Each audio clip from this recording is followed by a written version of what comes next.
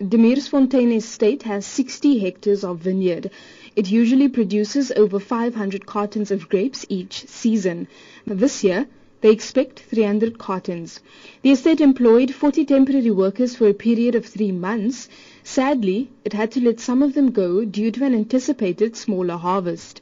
Majority shareholder at Thokozani Wines, Denise Stubbs, says they expect a good crop regardless. This year we will definitely get much better quality, but lower volumes. That is unfortunate, but we get the opportunity to buy in, and we try to keep it as productive as we can. So yes, I believe we will have the best quality.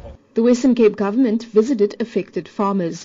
Minister of Economic Opportunities, Alan Winde, engaged with the workers and assessed the impact of the drought on their crops. From an agricultural department help point of view, we're not really able to step in there, but what we do need to do is learn from the processes. In the interactions that I've had with the farms that I have visited thus far, you can see where we have good fire mitigation plans in place, where farmers are really proactive in making sure that their fire breaks and access when the fire teams have to come in when a fire does come.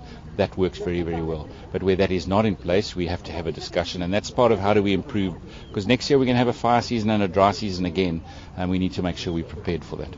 A large vegetation fire at Siemensberg last week could also affect the sweetness of some grapes. But farmers say they remain hopeful.